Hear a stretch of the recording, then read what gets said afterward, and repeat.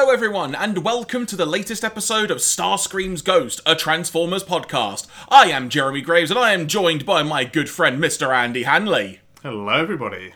How are you doing today, good sir?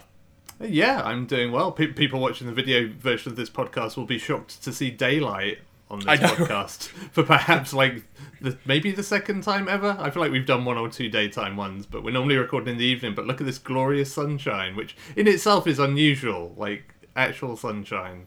Yeah, I know. It says a lot. I've had to basically pull down a blind to make sure I don't get blinded, so I can actually read my notes today. Yeah.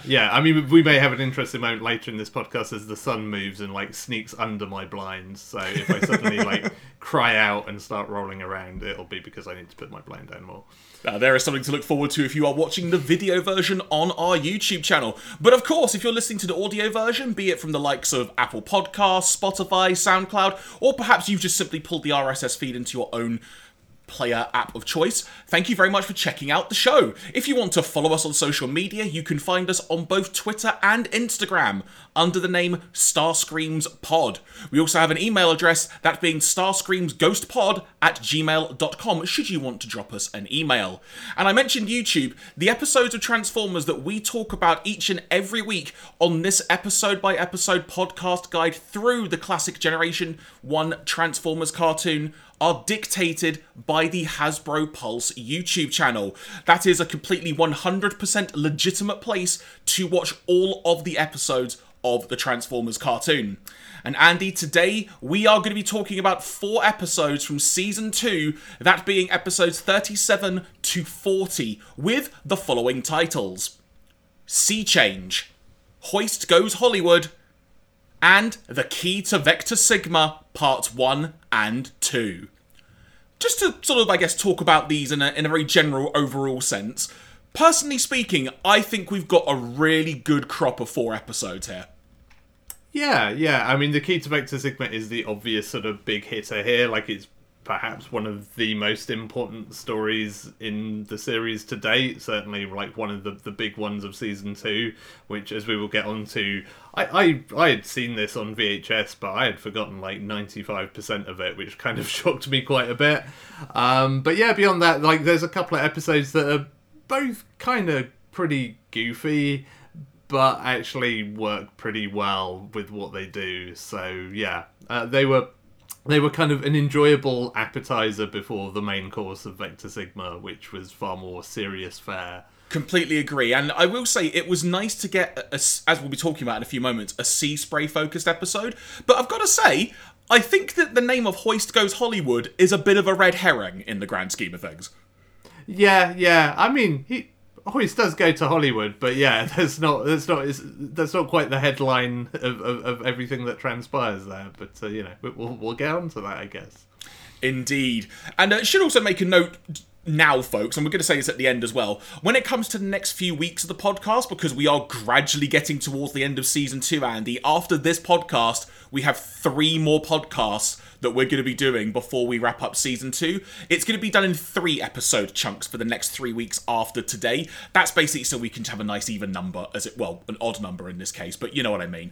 A nice rounded number come at the end of Season 2 before we get on to the Transformers movie. But Andy, we can talk about that at the end of the podcast today. Let's get straight on to the first episode of the day, that being episode 37, Sea Change. We begin with Bumblebee engaging in a bit of water skiing, with Sea Spray, the hovercraft Autobot you will recall from previous episodes, being the one pulling him along the water. Bumblebee's having a grand old time, that is until he goes up a ramp and then just goes crashing into the sea. Bumblebee manages to get to dry land with Sea Spray complimenting him on his skiing ability, before Sea Spray notices a star in the sky, the first of the evening, saying they should each make a wish. We then get a closer look at the star, as it were, which is a planet, and we see the inhabitants that we come to find out are known as the Talakians, and the Tlalakians. This is going to be a long podcast, Andy. But yeah, we come to find out they are known as Tlalakians, who are like humans, but with pointy ears. So the first thing I thought of, naturally, Andy, was either elves or faux Vulcans. Take your pick. and they are being made to be slave workers, repairing a city for someone we hear referred to as Deceptitran. Yeah, it's like, so that's one of those things where you have two bowls of like syllables and you just like put the two together and make up a new word. And somebody had like the Decepticon, somebody had Teletran, and they're just like, yeah, there you go. There's our baddie name for this episode. Suddenly, one of the inhabitants is taken away by two droids because it's nourishment time, quote unquote. We then see them taken inside a temple of sorts where Deceptitran is. We see that Deceptitran is how I would describe a widely rotund robot with long tentacle-like arms, who, when asked by the when asked by the inhabitant, there you go, why he's destroying their lives when they've done nothing wrong, Deceptitran simply responds with, "Because it's in my programming!" Pretty much in that voice as well, I'm forewarning people here. Yeah, Deceptitran's voice is kind of great. Also, let's also mention it seems like he has like a 3.5-inch floppy drive, on his kind of chest. Like, you know, I don't know. I feel like that makes him kind of cutting edge in Transformers, because we've had like big old floppy disks kicking around earlier in the series, and now we've clearly upgraded to the 3.5-inch floppies. So important footnote. Technology is moving forward, Andy. Exactly. The Tlalacan. Oh, I'm going to hate this word by the end of the podcast.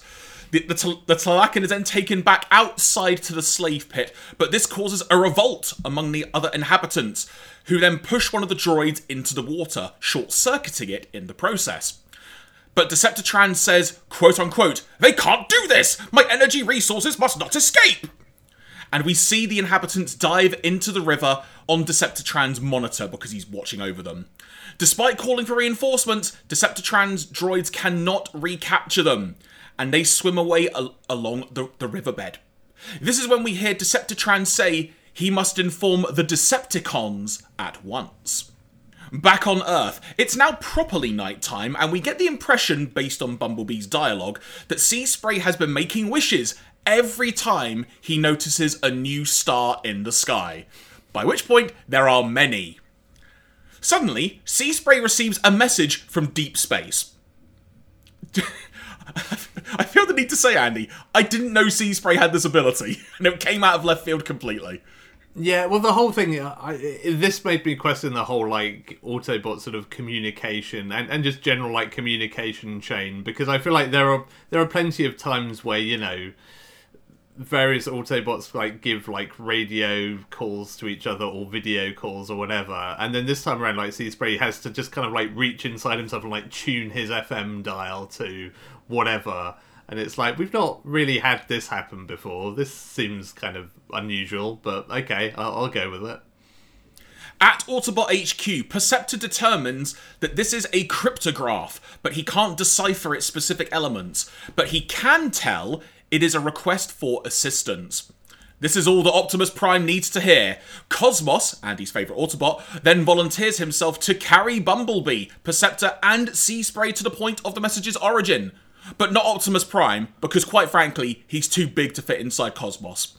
Prime, though, understands this. Yeah, if only the Autobots had a far bigger spacecraft, like, I don't know, Omega Supreme, that they could all have gotten, and, you know, they could have taken as many Autobots as they needed. But no, apparently, I don't know, maybe Omega Supreme is sulking in the woods again, who can say. He's just lost in his forest of despair, or whatever it was. Yeah, exactly. As they are travelling through space, and at this point have basically arrived at the planet, Perceptor decides now is the time to try and decipher the message again, because he still hasn't deciphered it. But he can tell from memory it has a resemblance to a communication made during the Third Cybertron War, which Bumblebee and Sea Spray both realise this means they've answered a Decepticon SOS call. Quick note, Andy. I really liked that as a little bit of fine detail there. It's just a little bit of lore that they've managed to sneak in, which actually makes complete sense. Yeah, I also liked that, although I was also like, Perceptor, shouldn't you maybe have figured this out a little bit earlier on in this process, rather than when they're about to land, like, oh, maybe this is Decepticons. It's like, you know, perhaps you should have thought of this a little bit sooner. You had one job to do, Perceptor. However, Deceptitran's sensors have picked them up, and he orders an attack, one of the anti-air lasers hitting Cosmos, and the Autobots go crashing down.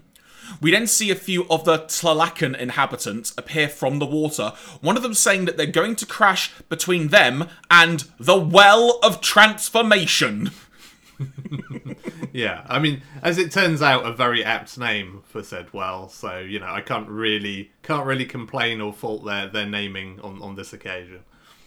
Upon landing, droids have quickly found them and are attacking, but the inhabitants are also nearby and are able to be a distraction long enough for the Autobots to beat them. We then get formally introduced to one of the Tlacans, inhabitants. I hate this name. Not the name of this person though, because her name is Allana, who thanks Seaspray for saving her. Seaspray notably starts blushing. I didn't know that could happen as a Transformer, but sure. And this confuses Allana greatly. Elsewhere, Astro Train arrives with Megatron, Soundwave, and Dirge, and we come to find out they have also responded to the distress signal. Back with the inhabitants and the Autobots, they are heading for the Well of Transformation, a secret that apparently Deceptitran has never learned about. But the droids have been following them and attack. One of the droids is defeated and ends up falling into the well, and something interesting happens. It turns out it's dissolved.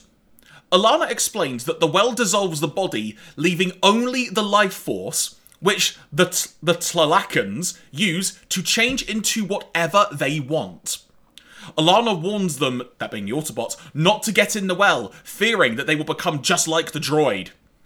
And after she turns into a mermaid, Allana bids them farewell, saying to meet them at a waterfall where the water there is safe. Reading this out loud now, it's like, okay. She then blows Seaspray a kiss, and Bumblebee has to drag the love-struck Seaspray out of the cave. Arriving at the waterfall, Andy, Laserbeak is there! Because of course he is. Always. Yeah, as always. Probably just been watching the entire time, I'm sure. Exactly. The other Decepticons are also there and begin attacking. Seaspray quickly turns into a hovercraft, and the others hang on as they make a getaway over the edge of a waterfall. They probably could have thought about this plan just a little bit better. It turns out, though, they're absolutely fine. Well, almost everyone. Perceptor, Seaspray, and Cosmos are able to go along the riverbed, where they find Allana and, I've put company, because I guess I mean other inhabitants, appearing from a secret underwater entrance, and they go through. After they go through the entrance, they suddenly realise Bumblebee's not with them. Sucks to be Bumblebee, quite frankly. Yeah, I feel like I may be misremembering. I feel like this is not the first time this has happened with Bumblebee. Where it's like, oh yeah, everyone's fine. It's like, I'm sure somebody's missing. And then like 20 minutes later, they're like, oh, it's Bumblebee's gone. And it's like, poor guy, always forgotten. Bumblebee is being dragged away by the water currents on the surface, and then Soundwave then just proceeds to go and capture him. Allana and the Autobots now see that Bumblebee has been captured when they go back to try and find him, which prompts Allana to take them to a big underwater city for help. If on your Transformers bingo card you had another giant underwater city like Atlantis, you may check that box now. A rescue mission is underway, with bombs being set off under the temple base on the surface, and the inhabitants using Autobot-created rifles to storm the base. Inside, the Decepticons are not happy, to say the least. Dirge in particular, as he's trying to set up a device to read Bumblebee's mind. Quote unquote. Oh, Robo-Rats! These explosions are interfering with my probe! To which Megatron responds with, forget your probe, Dirge, the rebels have come to destroy us. Let's oblige them immediately. With the Decepticons gone, Bumblebee begins transmitting a homing beacon for Seaspray and Allana to make a rescue attempt, but they are met inside by Deceptitran. Wait! No one invades the sanctity of my temple! For this, you will be destroyed! Says Deceptitran. He doesn't do a good job, though, as Seaspray quickly shoots and destroys one of his arms. Bumblebee is then shoved into the river by Seaspray and is led away underwater by some of the inhabitants. But interestingly, we come to see that Laserbeak has a new ability, that being following them underwater. which I thought was a little cool addition there. Yeah, this also made me realise, like, why isn't there a penguin transformer? Because then it could, like, swim and go over land. I mean, it couldn't fly then, obviously, but, you know, Laserbeak sort of trying to be somewhat penguin-esque is what I feel here. Penguicon? Yeah, why not? Penguitran. I don't know. Meanwhile, Seaspray and Alana make a quick getaway on the surface in hovercraft mode. Back inside the temple, Deceptitran is apoplectic about what just happened, with the following dialogue exchange taking place. Deceptitran. And then they just barged right in like mechanical barbarians! Megatron then responds with, "Calm down, Deceptitran." But it was awful, that... Deceptitran says, until Megatron literally hits the sleep button on him. And Megatron then says, "Somebody's going to have to reprogram this hysterical piece of machinery." Excuse me. I mean, also, probably historical. Megatron then receives a report from Laserbeak and is shown imagery on Deceptitran's monitor of the secret underwater city I mentioned earlier. He says they'll be joining Laserbeak shortly. Back at the Well of Transformation, Alana, Seaspray, and a bunch of the inhabitants have made it to the cave, and they escape, leaving Alana and Seaspray to have the following dialogue exchange. Seaspray. I'm not going to try and do the Seaspray voice, because we'll be here all day otherwise. But, even the least of your people can transform. Do you really think that I would disappear like the droids? Alana. You're both machines, aren't you?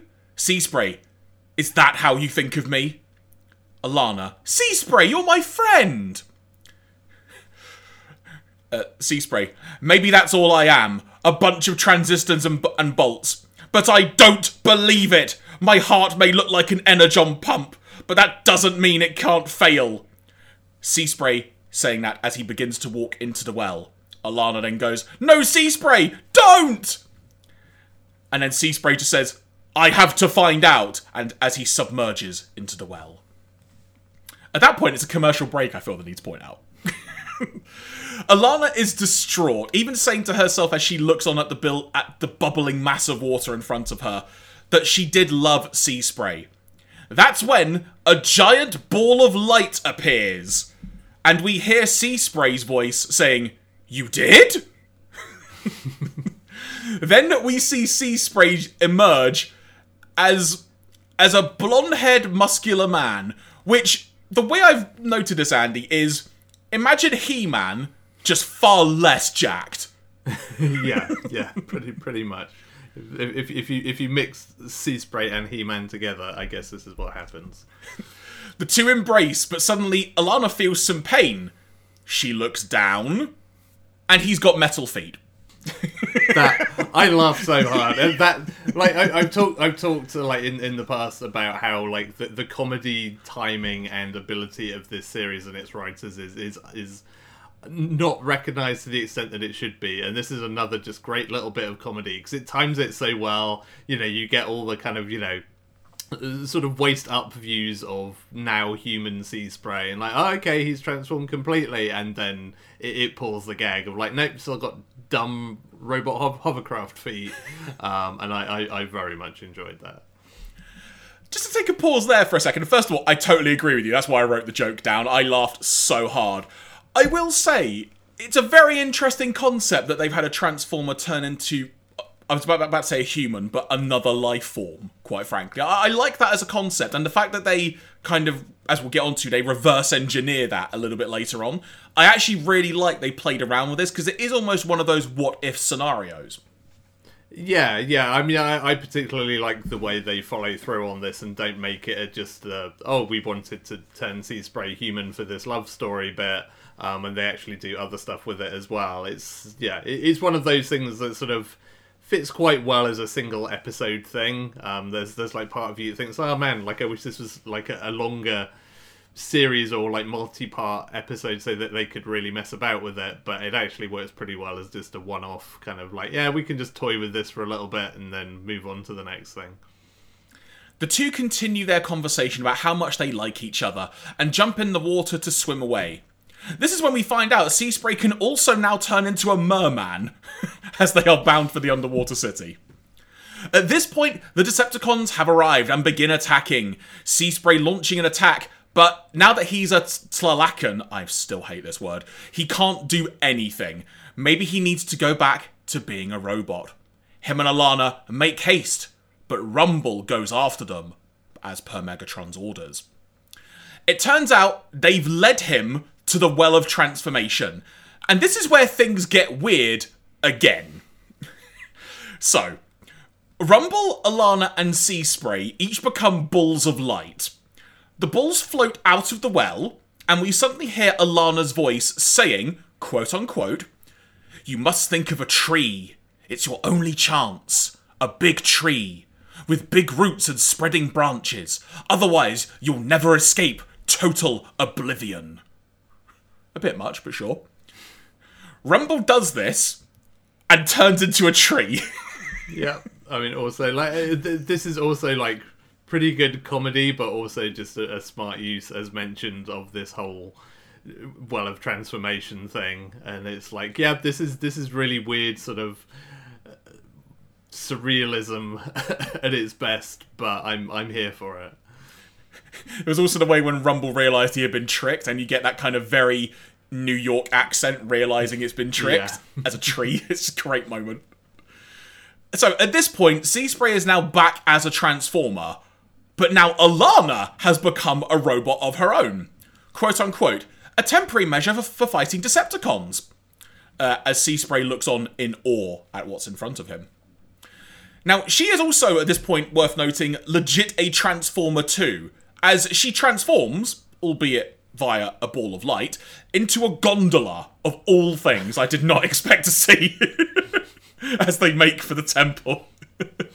Yeah, I feel like this is now, again, in my weekly, like, oh, Transformers did it first, like, there's a whole thing in, like, the Nintendo Switch Ring Fit Adventure where, like, your companion in the game turns into sort of a pair of oars and, like, a gondola appears, so I'm now going to claim that was based on this episode of Transformers, so, once again, Transformers first to market with these ideas. Also worth noting, they're actually a powerful duo as well, because there are droids just falling left, right, and centre at the temple. But meanwhile, back at the underwater city, the Decepticons are overpowering the locals when Deceptitran makes an emergency transmission to Megatron saying he's under attack. Now at this point, it is beyond fair to say that Megatron is more than done with Deceptitran, but realises the Energon is at risk. Because one of the things I actually neglected to mention at the start of the episode, Andy, is that when that inhabitant was taken inside the temple, and when we first saw Deceptitran, it's actually because he basically is just sucking energy out of them via a machine to make Energon cubes. So the reason that Deceptitran called the Decepticons was because the Energon was at risk, basically. Yeah, and I mean, it's probably fair to say if we don't mention Energon in our synopsis of an episode, it probably is just by admission, and that there's something to do with some energy source or Energon that's at the heart of everything that's happening. So, you know, it's kind of the series thing. Back at the temple, Alana, in robot mode, is standing by the computer and orders Deceptitran to tell his droids to attack the Decepticons, to which he complies. Now, if you actually look closely, you can see that part of like the floppy disk area, if I call it that based on what you said in his chest, of Deceptitran has been damaged and there are wires hanging out. This is because he has seemingly been reprogrammed by Alana. I really liked that subtle touch there, Andy, unless you actually looked hard and noticed it. Yeah, that was pretty nifty. The Decepticons, upon arrival, are quickly in for a surprise when they are attacked and become fully aware that Alana has taken control of Deceptitran.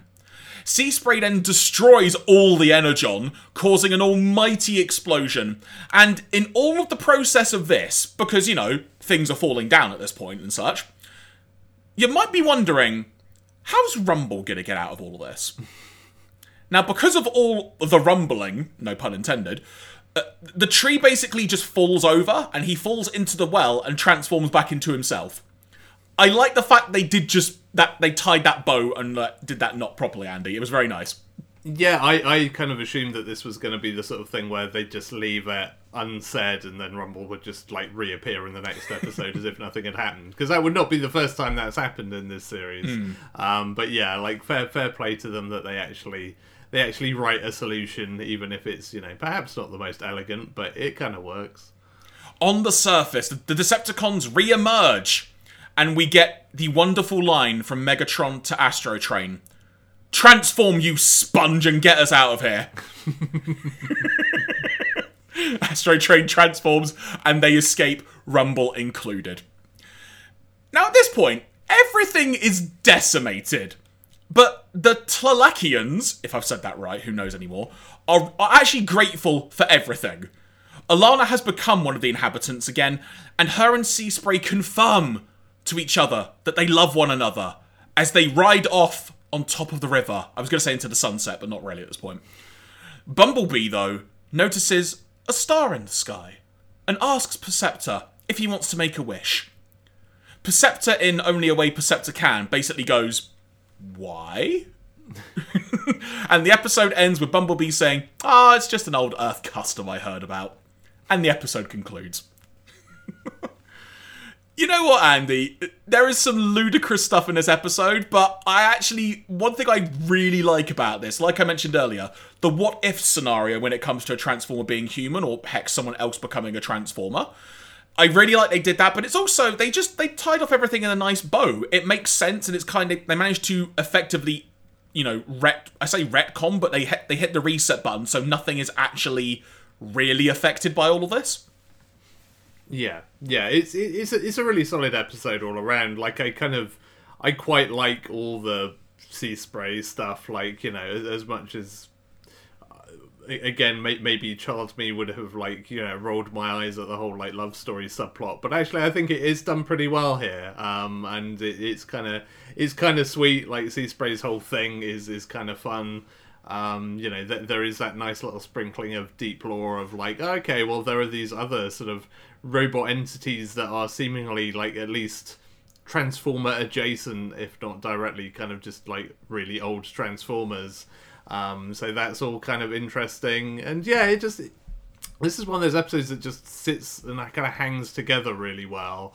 Like, it doesn't feel like it bites off more than it can chew. It doesn't have to like rush its ending. It works well within the framework of the 20 minutes or so it's got, and so it just feels really solid and just kind of moves through the story quite effortlessly. So yeah, this was kind of, I was not expecting much from a Seaspray based episode. Like, much as I had the Seaspray toy, I thought it was great. I like that character. I like his dumb underwatery voice. But I was not expecting anything really out of this episode, so I came out kind of pleasantly surprised. It's like, yeah, that was actually quite nice and quite sweet. So a couple of interesting notes for you, courtesy of the TF Wiki. The term sea change, which is the name of the episode, simply means a significant transformation. Though, when Shakespeare coined it, he was talking about the substance of a body literally being changed by the sea, such as bone being replaced with coral. Yeah, this is one of those things where, like, once I saw this episode from like the title, I'm like, I wonder whether somebody just came up with the title and then they wrote a story around it, or like, what was another one of those, like, what was the thought process here? Like, did they have the story and be like, oh well, we've got a perfect name for it, or did somebody just throw this name out as like, we should do a Seaspray episode and call it this, and then the story followed on? Who can say? Also, I feel it worth noting this, Andy. According to the TF Wiki, this episode marks the Autobots' third foray into Earth sports, with Bumblebee having engaged in water skiing. The previous episodes, The Master Builders and Atlantis Arise, also involved real Earth sports as well, you'll recall. Yeah, I suppose that counts. Like, it doesn't feel quite the same as like the American football and other dumb stuff we've seen, but sure. And I did enjoy like Bumblebee's very kind of very expressive whoa when he was like water skiing. That was a very good line delivery as well. So I think that's going to wrap up that particular episode discussion there, Andy. So any other random thoughts or notes that you had from your viewing experience?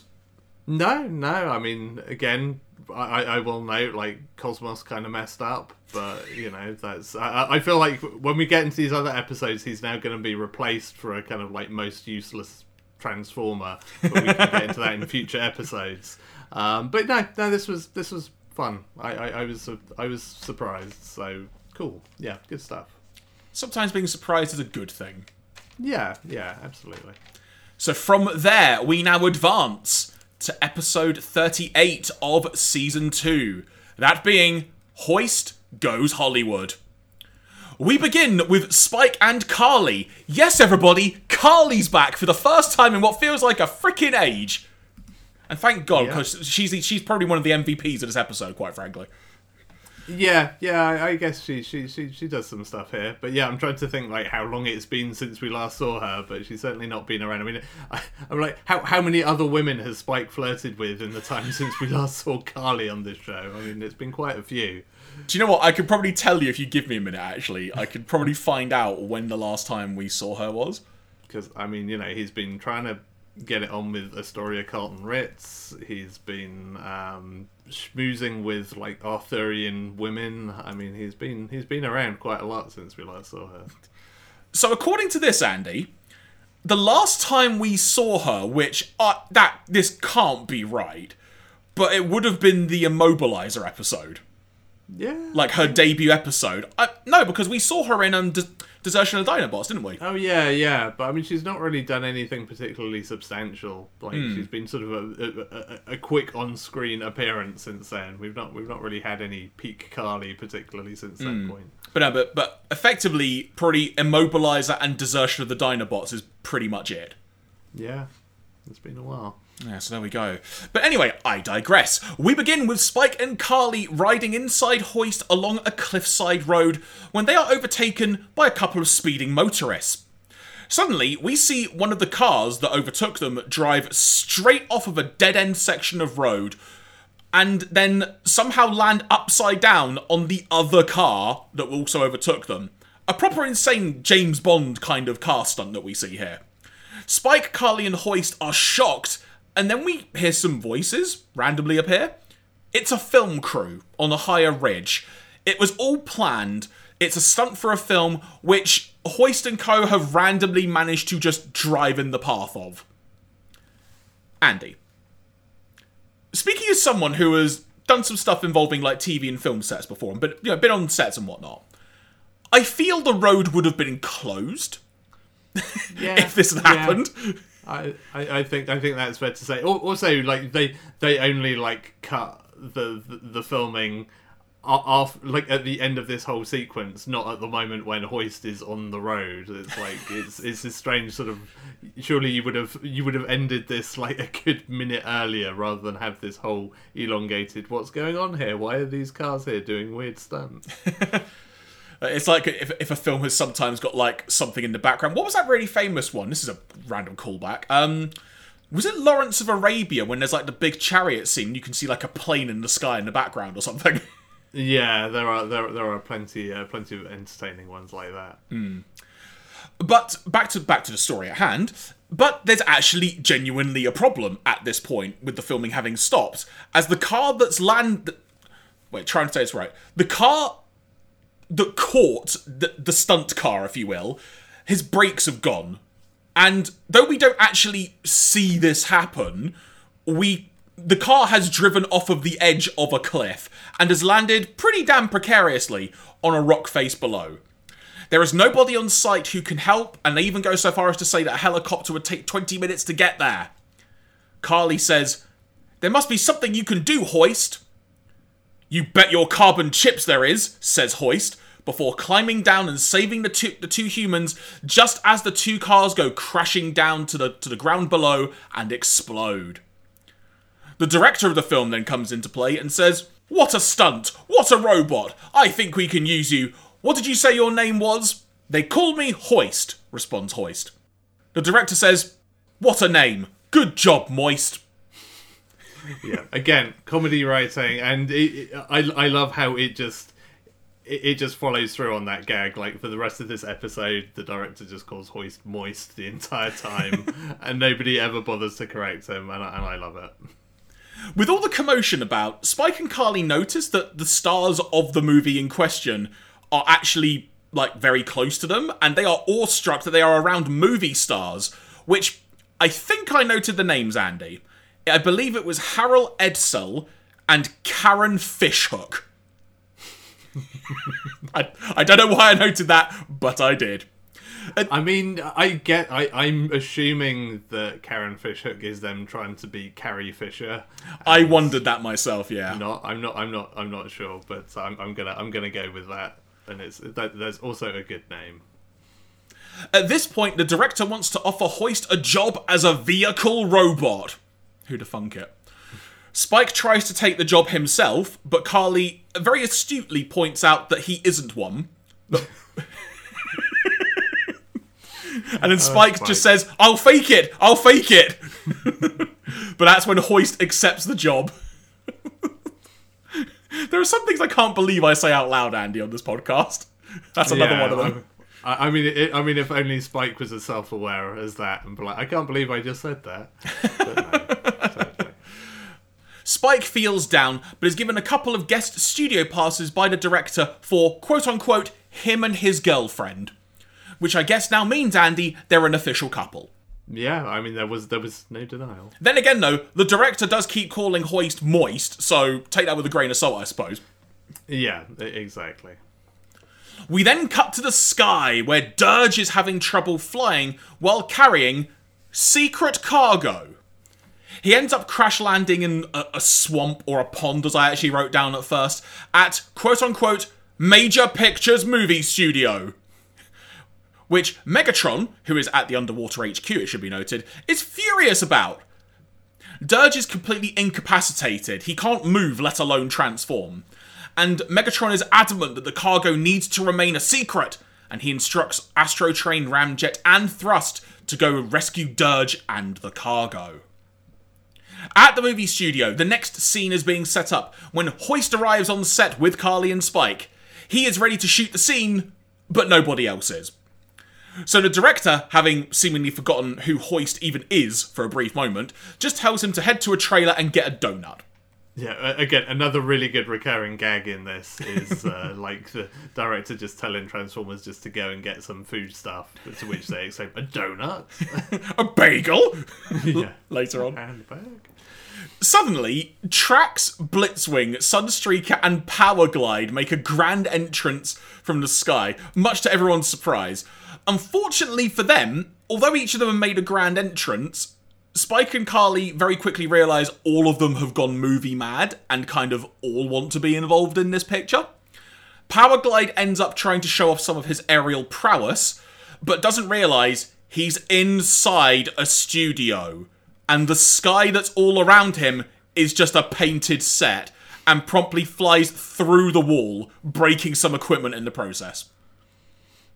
Yeah, I mean, there are some real questions to be asked about intelligence levels. Again, this is one of those things I try to remember back to, because like all the Transformers toys back in the day had like the tech specs that had like an intelligence number for every Transformer. I'm trying to remember whether like Powerglide was a 0 or not. At this point, Hoist accepts that his movie career is over before it's even begun. When the director is very happy about what he's seen, knowing this will add to his action movie, so he hires all of them as stunt vehicles.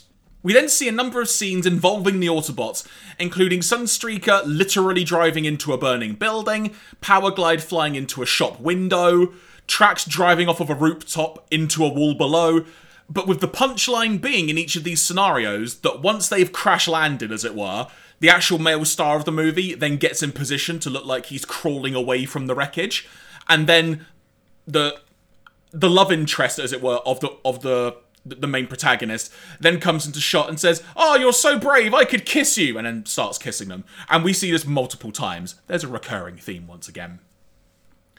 We then cut to the pond, or, as I mentioned, as we actually find out from dialogue at this point, a swamp, where Dirge is still crashed and can't move.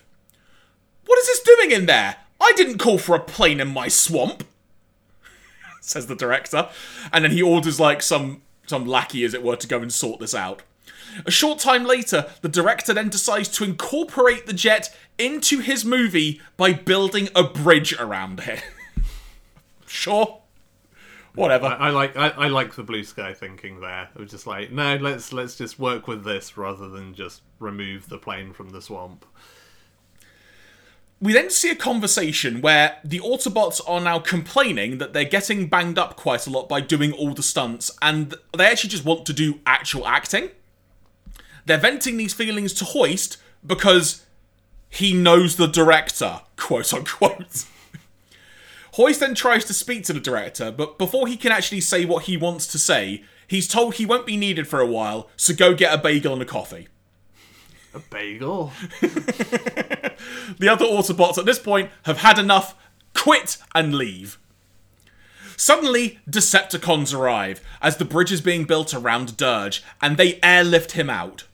The director, never one to miss an opportunity, tries to film this, but the camera is destroyed by the Decepticons when they notice this is happening. Remember that, everybody. Remember that note, because it's a crucial element we're going to find out in a few moments. Back at Decepticon HQ, we come to learn that the secret cargo has been locked up in Wheeljack's lab on Cybertron and is an ultimate weapon. Unfortunately, as they try to start it, it short circuits because it's been in the swamp for too long and it's full of water, thus meaning it could take, quote unquote, months to dry out, according to Megatron.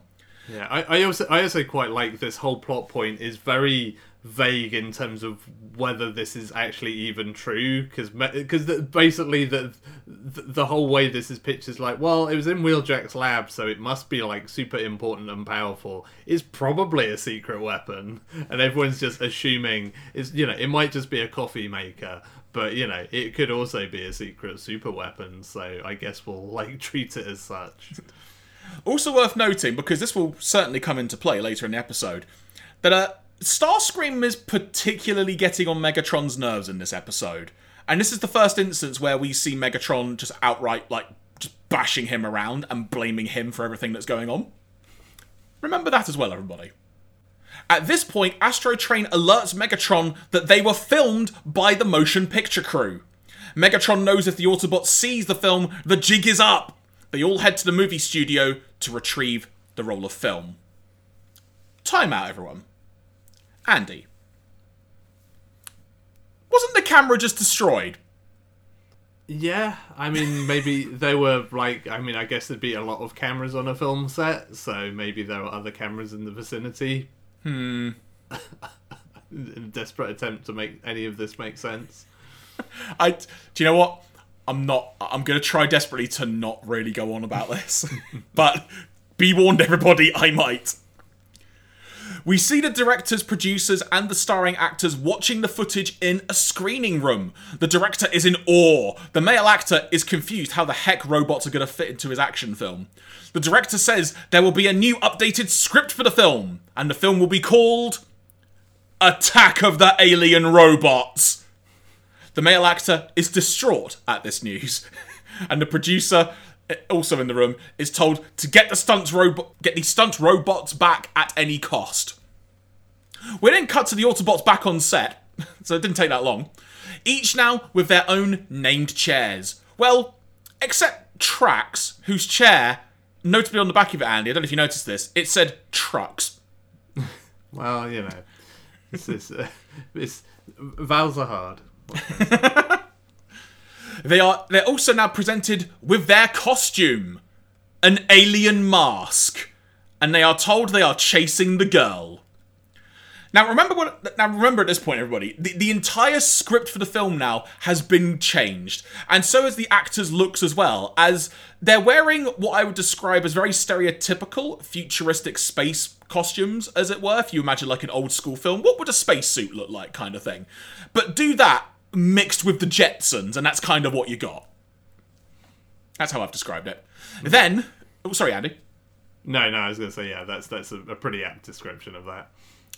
Then, Dash Jordan, as the main character is now named. Let's just call this like it is, Andy. Of all the ways you can rename Flash Gordon, that's one of the more impressively, I'm going to say, lazy ways. Yeah, I I love this kind of stuff. I am always a sucker for the, like, we've renamed this film vaguely so that you can tell exactly what it is, but we won't get in any trouble. And this is, Dash Jordan is very good in those terms. Now, Dash Jordan has to take out Blitzwing. Though we do see that Blitzwing is confused and annoyed at this because he was expecting real lasers to be involved. But when he's told, no, we'll just do it in post-production, he's actually really disappointed. And then has to do some wonderful, really bad acting like he's been shot. The Autobots, suffice to say, hate their new roles in the film.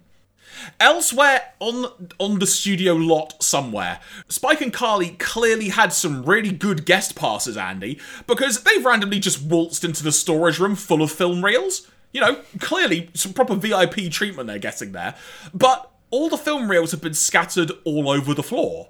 There's a worker inside and she says that some reels are missing because someone's broken in and stolen them. We then get the following dialogue exchange. The worker: I'm missing several scenes from this picture. Someone broke in here and stole them. Spike: who would want to steal scenes from this picture? Hey, how come the film's in black and white? Says Carly as she's looking through a film reel. I thought it was going to be in colour. That's just the copy, called the work print, says the worker. That way we can keep changing it around without scratching the original negative. Carly then says, then you can make other copies? And the worker says, why, you're right! The negative's still in the vault! I'll have the scenes reprinted. And she leaves the room to go and do that. The plot thickens, but then Carly points out, quite rightly, maybe now we'll find out why someone tried to take the film. I do want to call attention to this little scene I've just read out, Andy, because from my perspective, being someone who's kind of, been to film school and stuff like that and kind of studied in this stuff as well, and I do have like a bit of a fascination with this kind of stuff, I like the fact they actually put some genuine education into this. Even if it was just a little bit of a scene, you actually did, if you didn't know, that's genuinely interesting information to know about how films are made. Yeah, like it's, not only is it a good kind of plot point for things to come, like, yeah, it is generally, I like the fact that it leans into the whole kind of film set thing beyond just the dumb gags and stuff that we've had thus far. Like, it's good that it has an extra element and an extra little bit of frisson to it, and yeah, I really enjoyed that as well. Also, anybody who wasn't kind of around in that time period watching in this era where everything is digital will be very confused by the idea of having work prints and things, no doubt. But hey, it was a different time. Elsewhere on the lot, we see a closed set, or as the sign on the door was spelt, CLLOSE. Close? Now, Megatron and co are inside, and Starscream is reassuring Megatron that he got all the copies of the film reel as he personally oversaw the operation. Cue Soundwave to quickly jump in and says the negative is still missing. And then Starscream rapidly jumping in with, quote-unquote, how was I to know? I did what you told me and followed your orders. Now, Megatron is about to attack him, but Starscream actually raises a good point here in saying, why don't we just level the studio? Like, that way it'll be gone, we won't have to worry. But Megatron is done listening to Starscream, beats him up, and proceeds to just rip out a bunch of internal wires from Starscream? I guess killing him?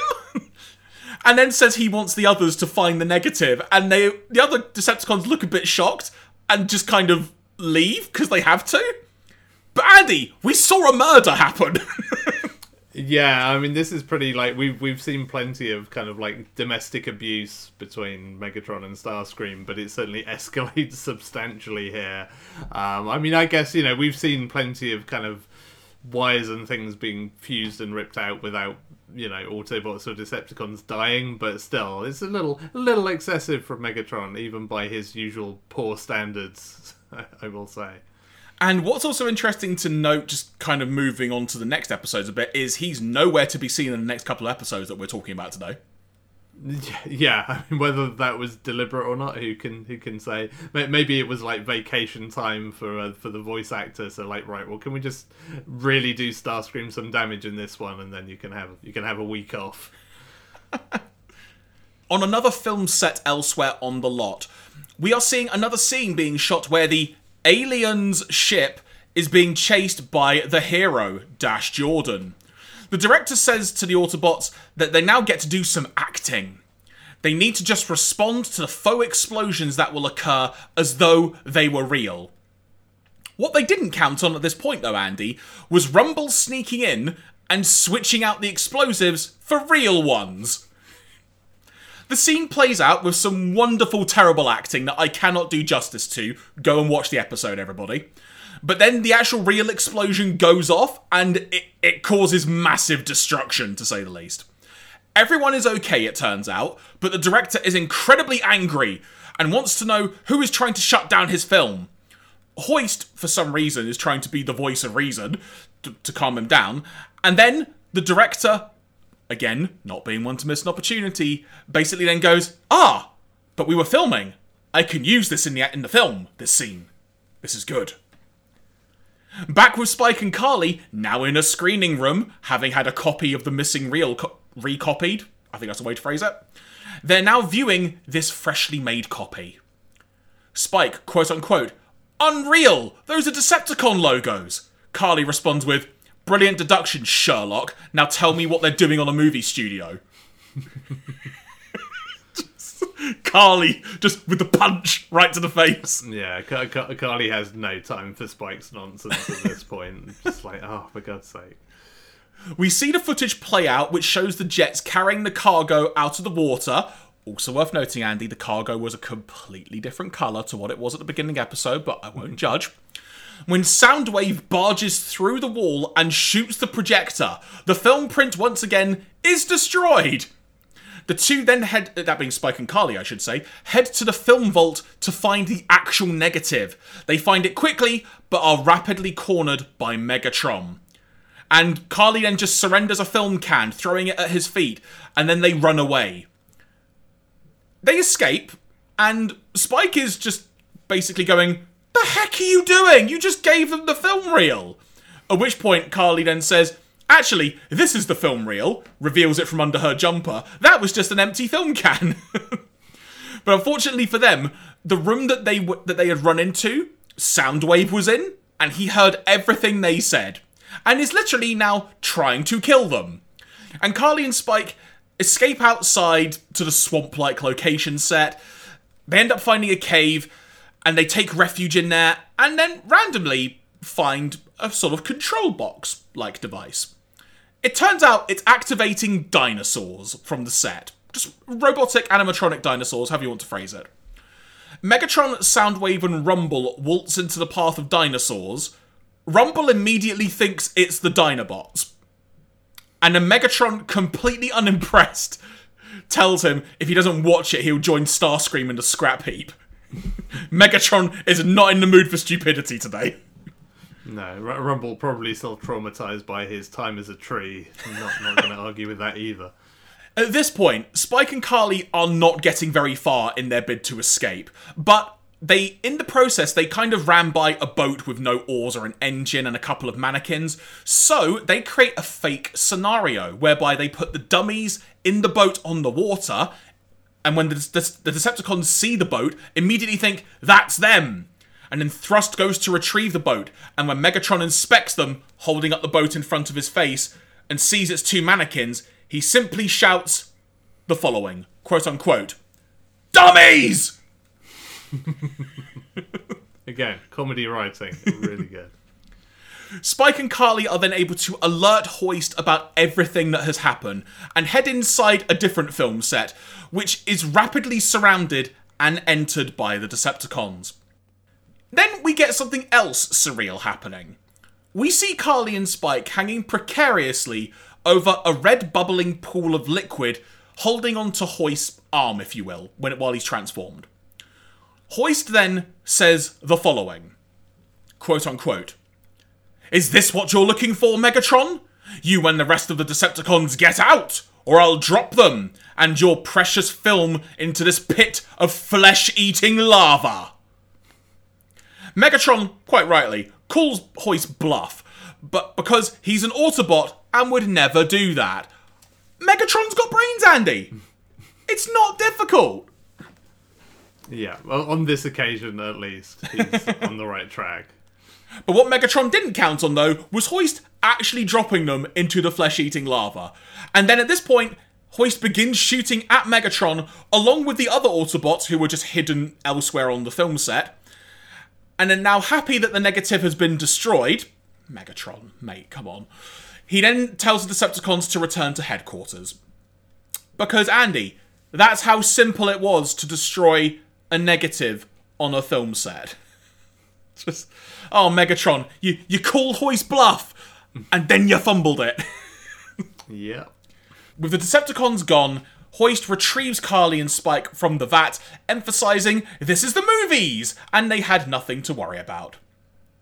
We then go to the screening room, where the Autobots, Carly and Spike, and now Wheeljack are watching the footage. Wheeljack begins laughing uproariously, because the cargo the Decepticons were so determined to keep secret apparently never worked anyway. And that's why Wheeljack left it on Cybertron. Hoist is then complimented by the director and is offered a leading role in his next film. But Hoist declines the offer, and the other Autobots are happy about this as the episode concludes. Scene. This is a fun episode, Andy. It's got some dumb stuff, but the actual whole film set malarkey, for one episode like this, it works well. If they tried to do this again, it would lose its steam very quickly, most likely. But this was a fun change of pace, as it were. Yeah, it's just a good romp. That like just having a thematic episode based around movies sets and movie studio stuff works pretty well as a standalone story, and it has fun with it. It doesn't take itself too seriously. It has some good goofs to it, and as you mentioned up top, like Hoist doesn't really get to do as much as the title would suggest. This is another one of those episodes that feels like it's a character focus episode where the character it focuses on doesn't actually get much focus, but otherwise, no, it's a good fun one. A couple of trivia notes for you now, courtesy of the TF Wiki in relation to this episode. Andy, this is also one of the 4 pre-Transformers the Movie episodes that does not feature Optimus Prime. Yeah, I wonder what he was up to for this episode, because it's weird, because it makes sense when it's like a sort of space-based episode and he can't fit in Cosmos or whatever. But this is a weird one for him not to take part in. I guess it was Peter Cullen's week off maybe before Starscream's holiday, and so he wasn't around. Another note from here: we never do find out what this device was from Wheeljack. Yeah, I mean, I'm all in that it was just a coffee maker, and that was the whole thing.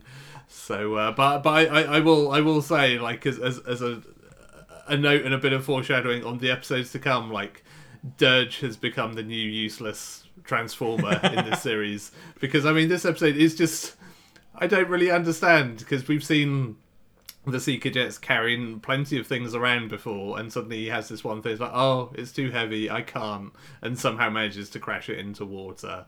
It's like, what are you doing, Dirge? Like, what happened to your golden era of being like the horse in a jousting contest and other such highlights of your Decepticon career? Was that not Thrust?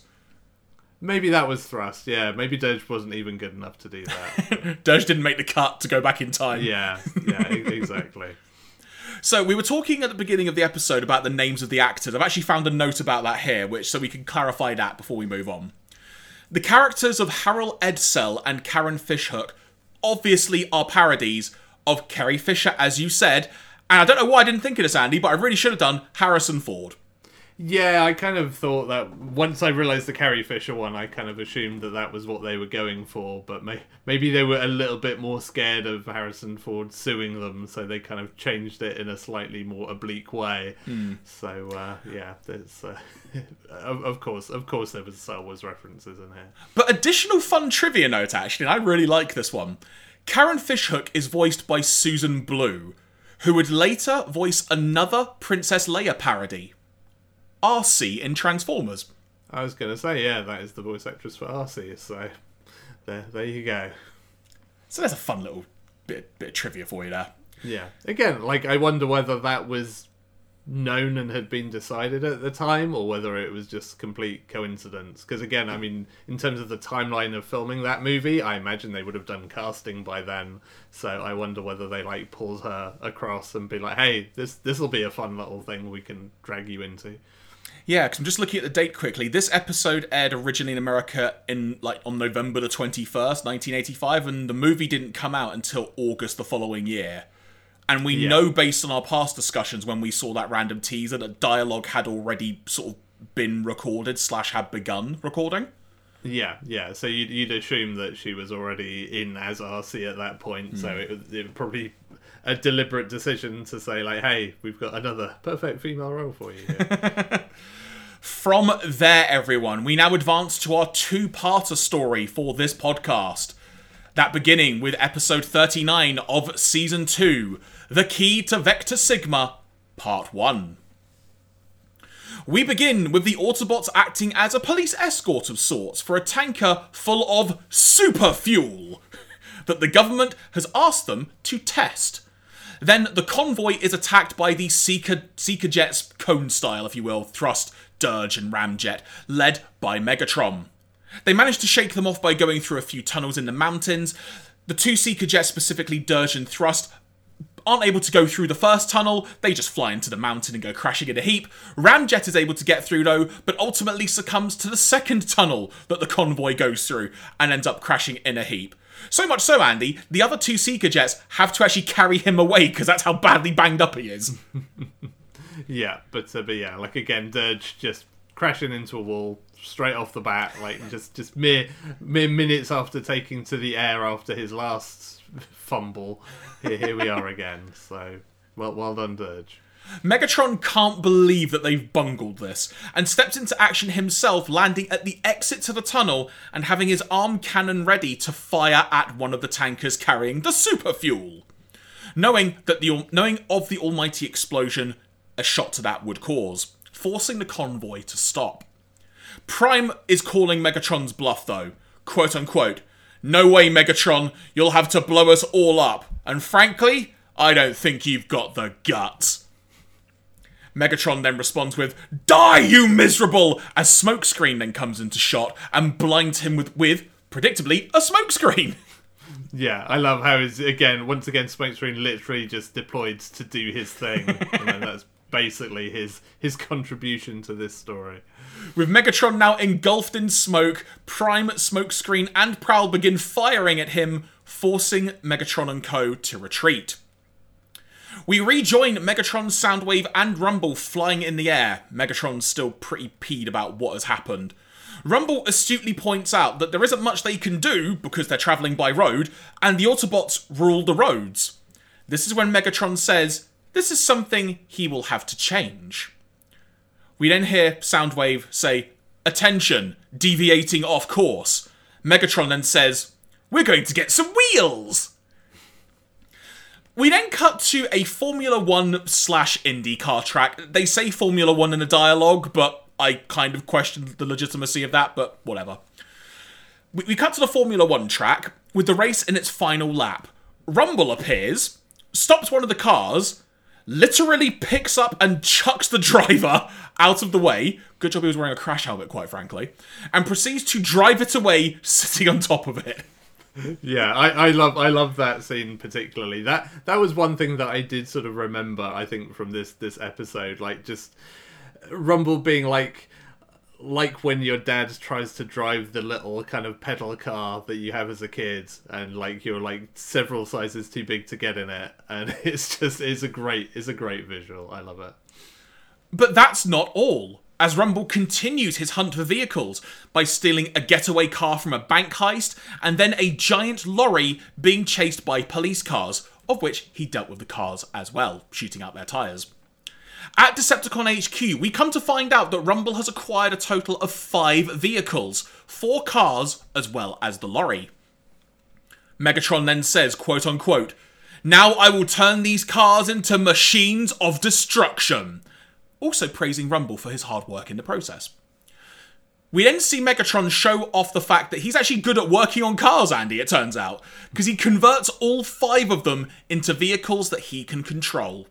We then get to see a pretty notable test run of the vehicles, with Megatron controlling their movements via a controller, effectively.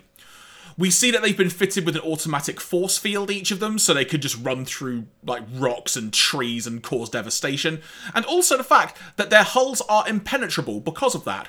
In addition to that, they each apparently have anti-gravitational abilities. Rumble is in awe of what he is seeing, particularly when the Formula 1 car traverses just straight up the side of a mountain, and says, "Incredible! Not even the Autobots can do that kind of stunt driving." Megatron says, "Stunt driving? Yes." Then the 5 cars gather together, and respectively transform into their robot modes, as Megatron proclaims them the Stunticons. Yeah, they should really get Rumble to do all of the naming of things in this show, because he's clearly way better at it than everybody else. I really like the way that they set this whole entire thing up, Andy. It was really fun, had that bit of mystery and intrigue to it, and also, quite frankly, it has now sort of answered the question of, we've got new Transformers randomly arriving during this season. Why the heck don't the Decepticons have cars at this point? Yeah.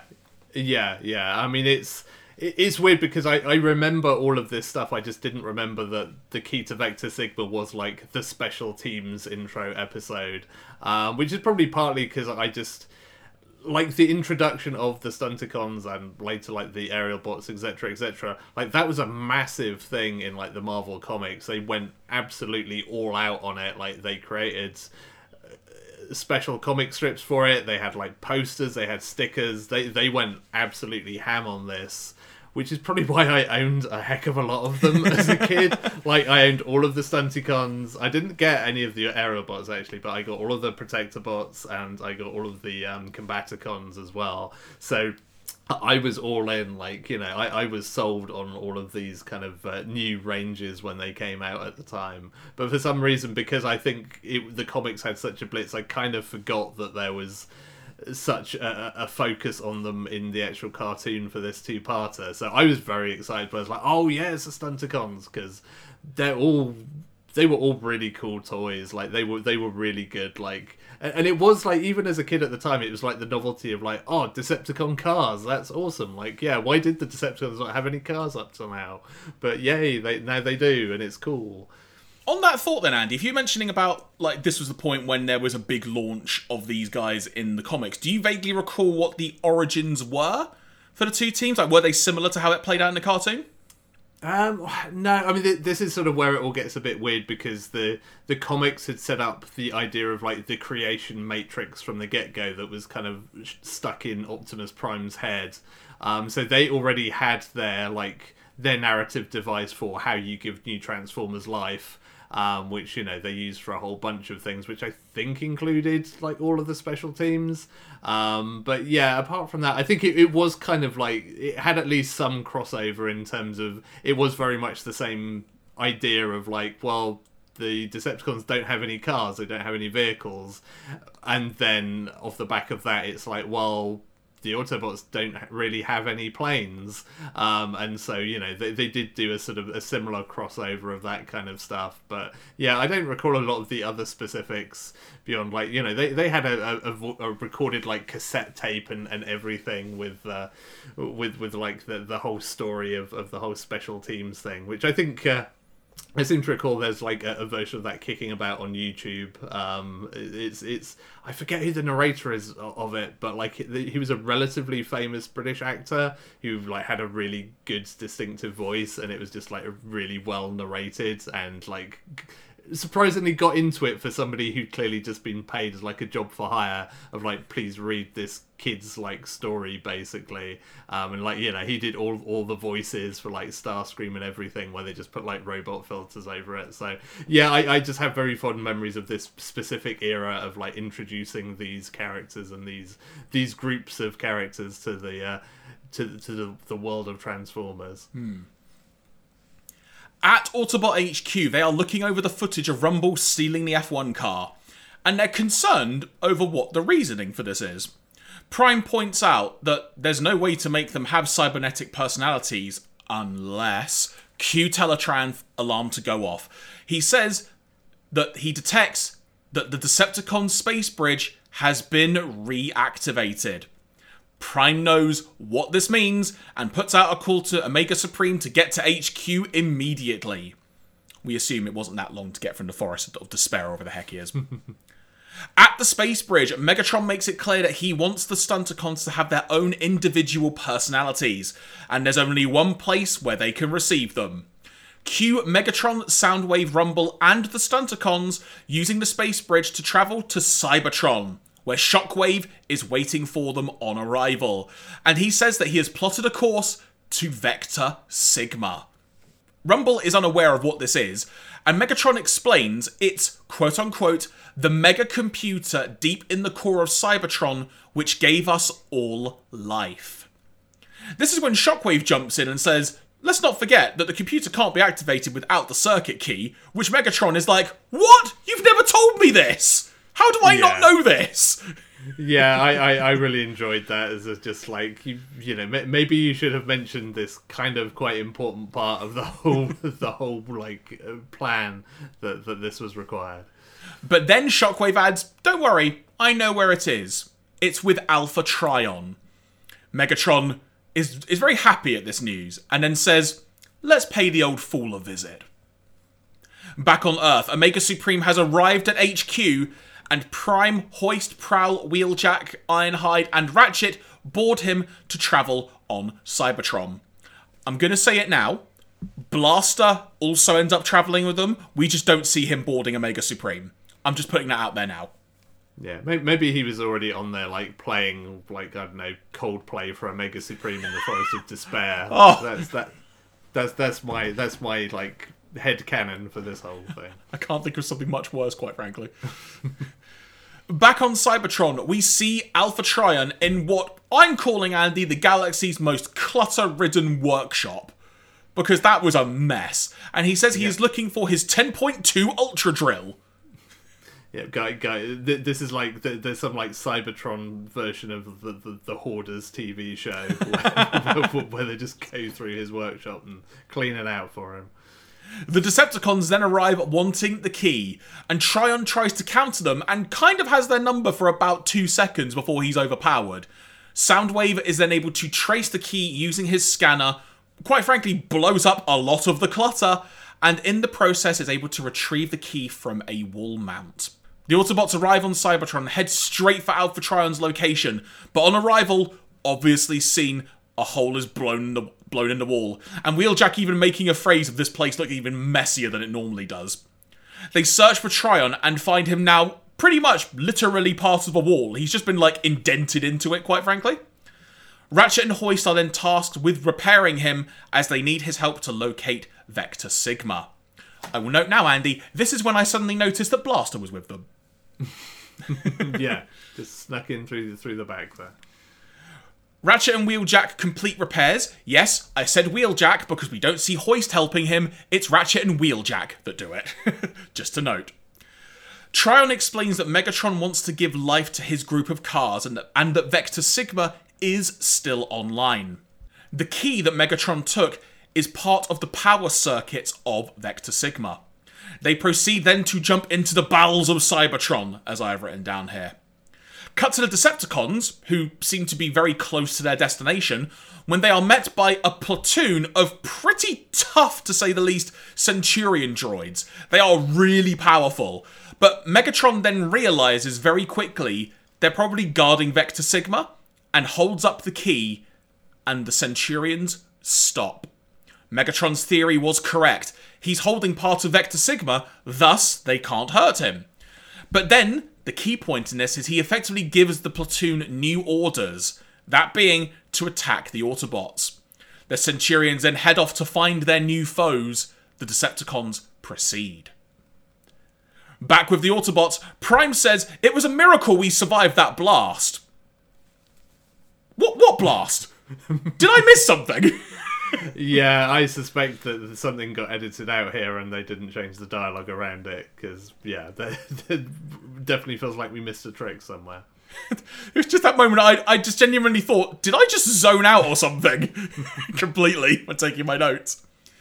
And also, it's also worth noting as well that he says, that Tryon then says, because of this blast, they can only now use the route they are on to get to Vector Sigma. So something big clearly happened in the original script that they didn't rewrite. Oh, whatever. But anyway, sure. Suddenly, they come across a storage hangar, if you will, filled with corpses of Transformers from years gone by and some shuttle ships, as they are phrased. They then continue on their journey when they meet the Centurion Guards, and the fight is on. I've got to say, Andy, these Centurion Guards, I really like the design of them, and I also loved how freaking tough they were. There was some really good back and forth action between these as well. Yeah, this is really good. Again, there's a sort of something of like an analogy to the comics here, where the comics had they were called like, I think there was only really one that was actually actively used, but they were called like Guardians, and like the Ark had one that was basically just like ridiculously strong and powerful, and of course it like went berserk on a regular basis when they needed something to fight. And that was always like a really cool thing, like early on in the comic strip, to say like, hey, there's these kind of like non-sentient Transformers basically that are just built to be super strong and kind of really difficult to take down, and this just reminded me a lot of that, but just with far more of them.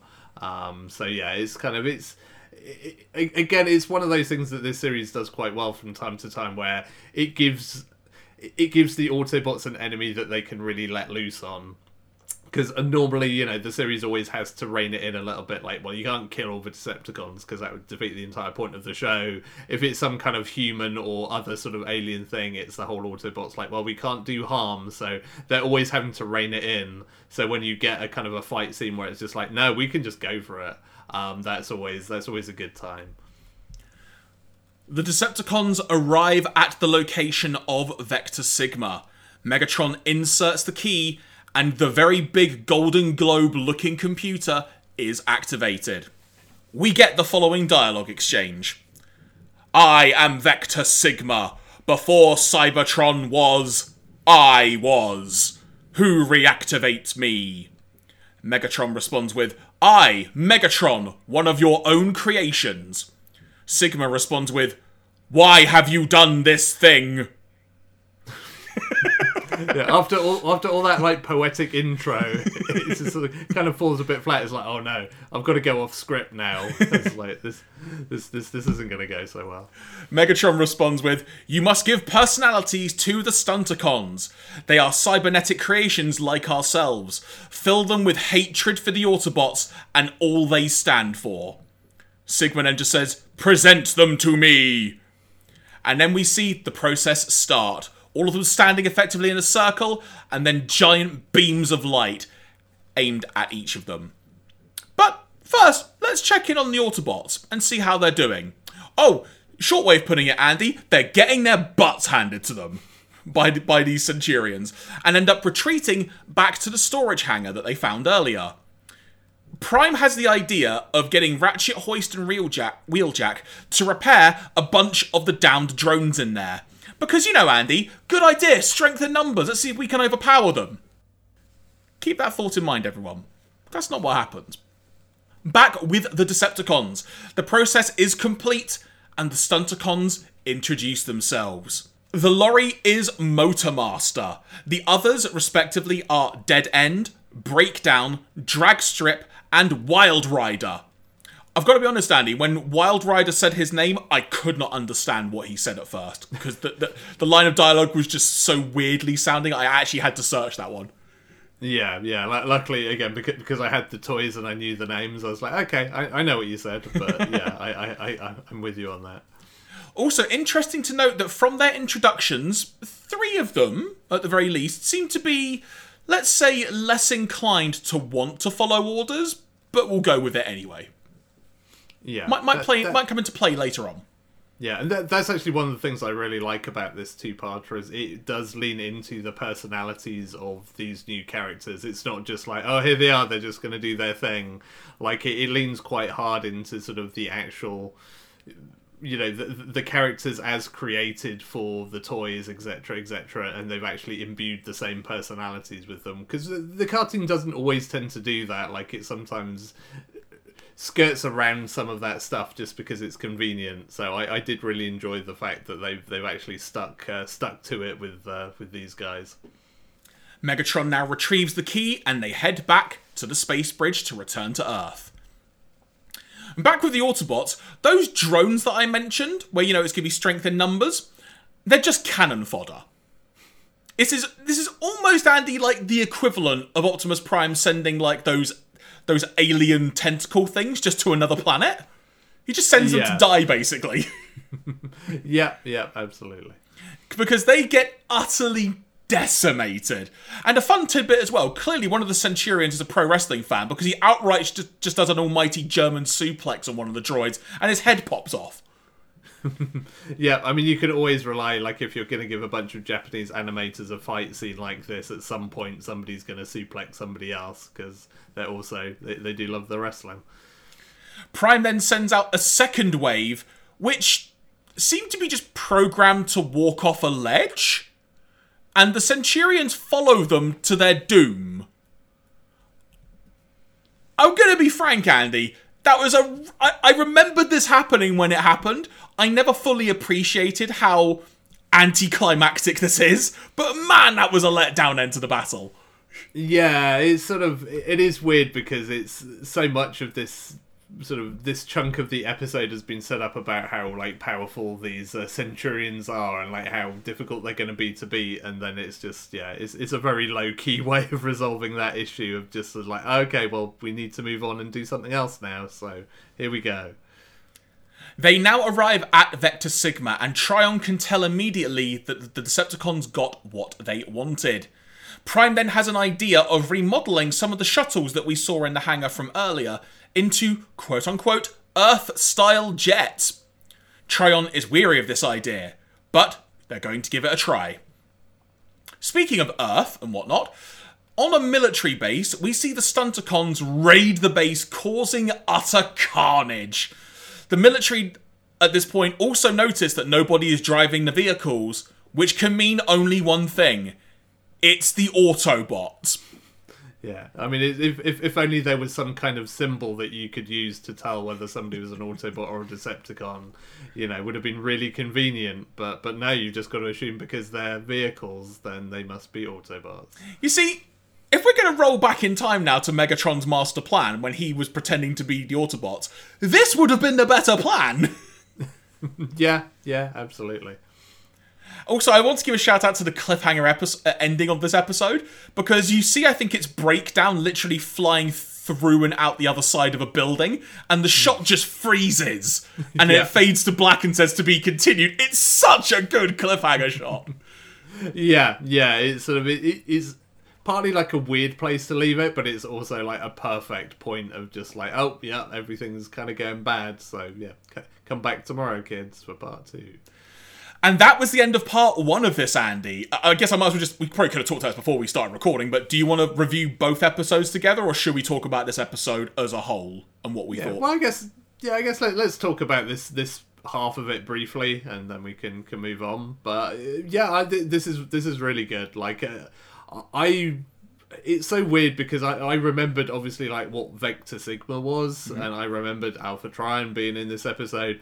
I did not remember that this was the Special Teams intro episode at all. Like, I for some reason I had that compartmentalized in my brain as a different episode. So I was kind of excited when I realized what this was. I was like, oh, okay, cool. This is awesome. And yeah, I think it's really good. Like, I think we've both proven in the past that we're a sucker for trips to Cybertron, especially something that builds a bit more kind of lore and backstory into things.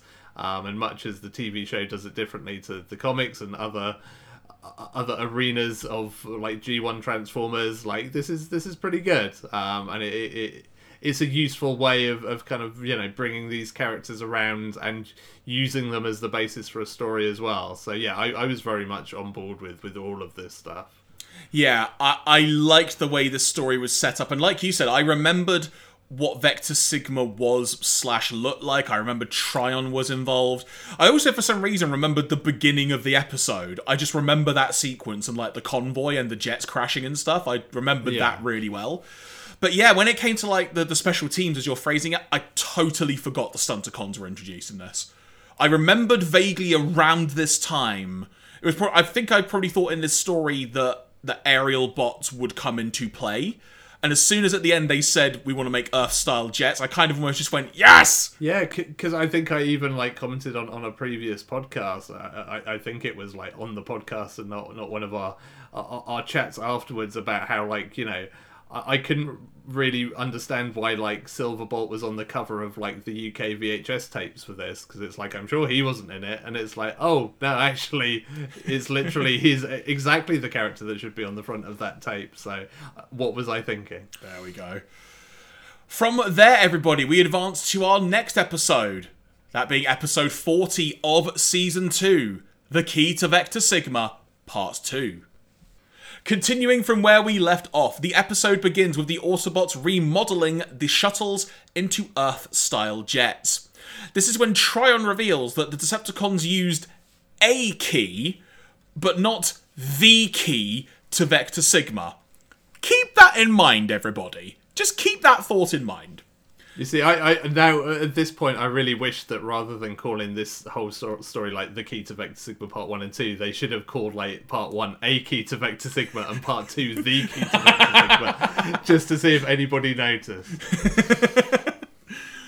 So, Trion decides that because he is a first-generation product of Vector Sigma, I'm quoting him here, I should say, by the way, sharing the same computation matrix, his power supply can merge with it and in turn reactivate it.